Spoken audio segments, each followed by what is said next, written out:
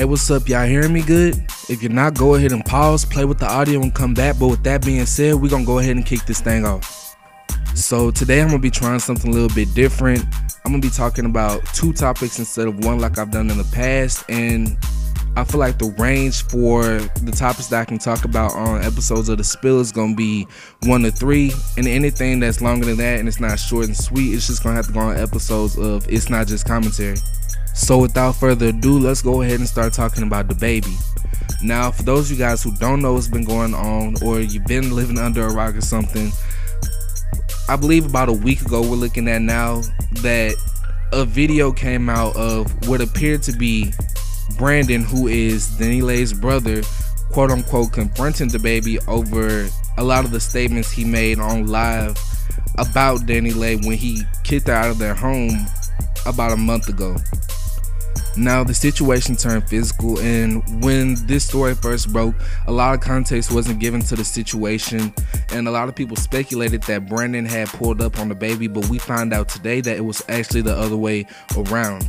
Since the altercation, Brandon has now decided to sue, and fans are running with the narrative that Brandon showed up to confront DaBaby, and since he ended up losing or getting beat up by him and his security, that he is not planning to sue, when in actuality that is not true. Now, first of all, before I get into the rest of my dialogue, I do want to just go ahead and dissect this a bit. Let's say hypothetically that Brandon did pull up on DaBaby at this event that you can only be granted access to had you been invited. Somebody would have had to have planted that seed in order for him to be there to begin with. And regardless if it was intentional or not, Brandon probably would have had the means to be there regardless, because you got to remember that DaniLeigh got into the industry because of her connections made by her parents, made by existing careers that were already planted in the music industry. So Brandon is going to be in the same spaces as other celebrities.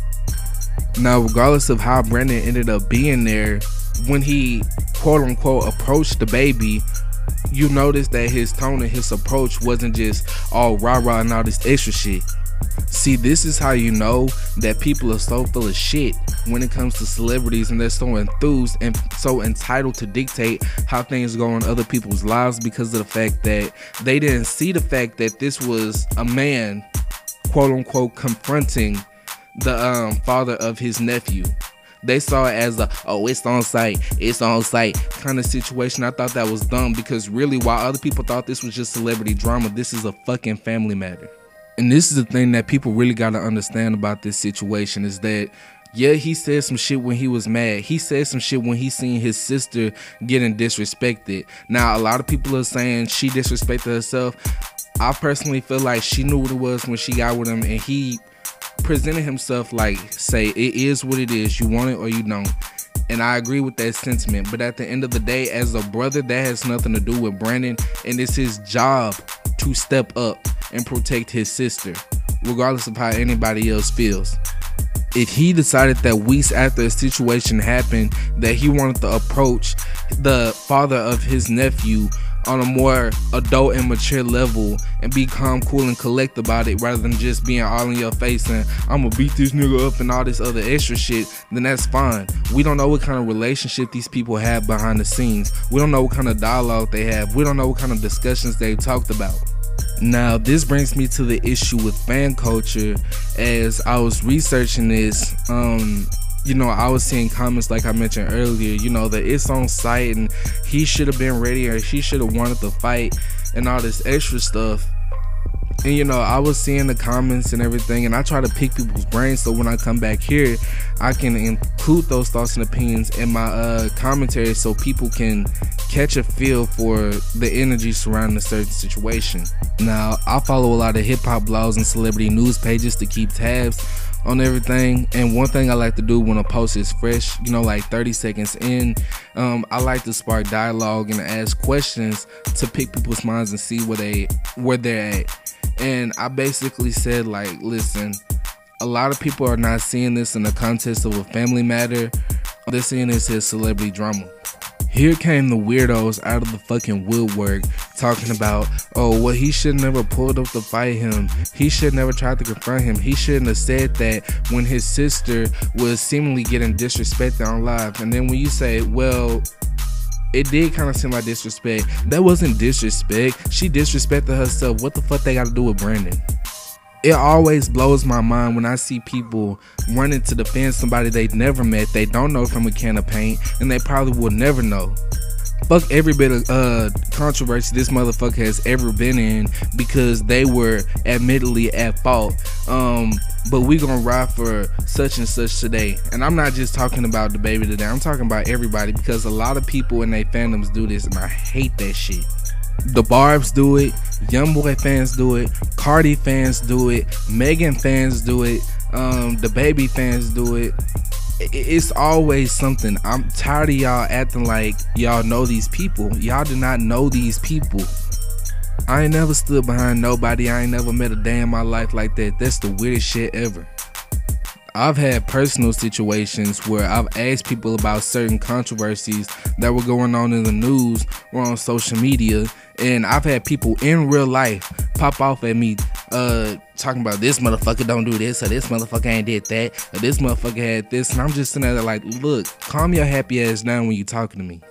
With that being said, social media and fan culture will literally have people believing that they have access to people's lives and knowing people's hearts and true intentions and thoughts and feelings because they admire someone so much, or they get to see them through the screen oh so often through social media. At that point, I gotta kind of question, are people being influenced by these celebrities to think that it is okay to do wrong as long as I'm justified in my own personal truth, or that person is justified in what they did because of their status?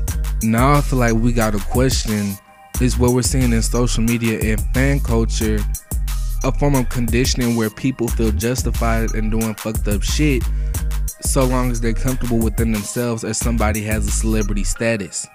Don't get me wrong, I like DaBaby. I listen to some of his music. There's some artists I know that have remixes of his songs that I like. But with that being said, I can still call a spade a spade. For instance, if you rent an Airbnb and you decide that you want to shoot a music video in said Airbnb, but the owner pulls up and say like, yo, you never said that you wanted to do this or requested to have consent for this, then why do you feel so obligated to put your hands on somebody because of that? You're so uncomfortable with somebody telling you no, or that you cannot have your way, that you feel the need to physically assault them. People get so invested with this persona that somebody puts up like, oh, he's funny, he's comedic, he's for the people, he's entertaining, he can't possibly do anything wrong. And then it's like you go back and you look at history and we compare that to people like Bill Cosby, Harvey Weinstein, and Hugh Hefner, and it's like, well, maybe we should have been more cautious about the way we supported someone and brushed off all of their, criminal accusations. I'm by no means saying that he's done anything that those people have been accused of, but at the end of the day, we can't excuse certain behaviors just because we really like somebody. Nah, I want to go ahead and jump off this whole DaBaby topic with the uncle of his kid, and I want to talk about this situation between Rich the Kid and Cole Bennett. So for those of y'all who don't know what's going on, Rich the Kid did a song with Lil Wayne, and I guess he wanted to shoot the visuals with Cole Bennett via Lyrical Lemonade, and Cole Bennett said no. If you guys are not familiar with who Cole Bennett is, he is a videographer from Plano, Illinois, who got his start shooting drill music videos in Chicago for artists like Chief Keef. Over the past decade, his name has grown and his creative direction has changed a lot, which has amassed him a huge following and a large name in the hip-hop community, and a lot of people would actually consider him the Hype Williams of this generation. Now, in all honesty, I haven't waited for context for this situation like I normally would have, but Rich the Kid has worked with Cole Bennett in the past, and given Cole Bennett's average numbers, when you look at him, you go through the songs and everything, I don't want to say that Rich the Kid's songs have underperformed, but they are nowhere near as big as a lot of his other songs, to say the least. Now, I do have a few screenshots of Rich the Kid responding to Cole Bennett, so it's here that I'm gonna begin quoting. So here we go. Rich the Kid says, "We tried to get Cole Bennett to shoot a video for me and Wayne. He was cap talking about he's selective. LOL boy, Famous Dex made you. And you winning off your hip hop career, pussy, you really owe." And then he also said, "Boy, you lame as fuck. You a fucking sellout and you making money off hip hop culture and you wouldn't even give Dex, who put you on, soundline." End quote. This is my issue with Rich the Kid's statement to Cole Bennett. I feel like he's trying to say that because you're white, you owe your entire career to any rapper who comes to you because we really represent hip hop. And while I can say that he was, just a white kid coming from Plano to Chicago to shoot music videos in the hood, he has still built a career and honed his craft. And he has the right to be selective with who he wants to work with. I don't like how Rich the Kid tried to spin this narrative like because you're not helping me, you're doing a disservice to hip hop and you're disrespecting hip hop. When in actuality, a lot of people have said in the past that Rich the Kid is a mumble rapper and Rich the Kid was part of the downfall of hip hop. Now let's see it from this perspective. Let's say Rich the Kid is saying, well, you're not just denying me, you're denying Wayne too. What about that? Again, it is what it is. It's his platform and he has the right to be selective. If we really want to be real about the situation, what I think is actually happening is that maybe Cole Bennett actually has some sort of loyalty to Famous Dex. And mind you, I don't actually know where Famous Dex and Rich the Kid are in their relationship because I believe at one point they did actually fall off on bad terms. But at the end of the day, when we talk about, he said it out of his own mouth that Famous Dex made you. If the person who quote unquote made me is not on good terms with you and I feel like I have loyalty towards them way more than I have with you, and we have a longer relationship, why would I sit here and entertain you if I don't want to deal with you, in all honesty? Don't get me wrong, Cole Bennett got some cold visuals, but at the end of the day, Rich the Kid has worked with people who gave us some groundbreaking visuals. And a lot of people might not agree, but if you go back and you look at videos for songs like Plug Walk and New Freezer, you'll see that it kind of changed how people started shooting music videos after. If Rich the Kid had been the reason why Cole Bennett's business took off, then maybe I could see more why he would feel more entitled to have his services. But the fact that you couldn't get them when you wanted to, so you just gonna go off and you gonna slander his name and you're gonna say that he's dismissing hip hop, that's a huge insult for somebody who built their platform organically. And with that being said, that is it for today's episode of The Spill. If you like this commentary, go ahead and click the follow button. As always, go ahead and follow me, your host, Alex Almighty, on Instagram at Alex_Almighty. That is Alex_ALMXTY. If you like the music and score, it was produced by me, so feel free to hit me up about that.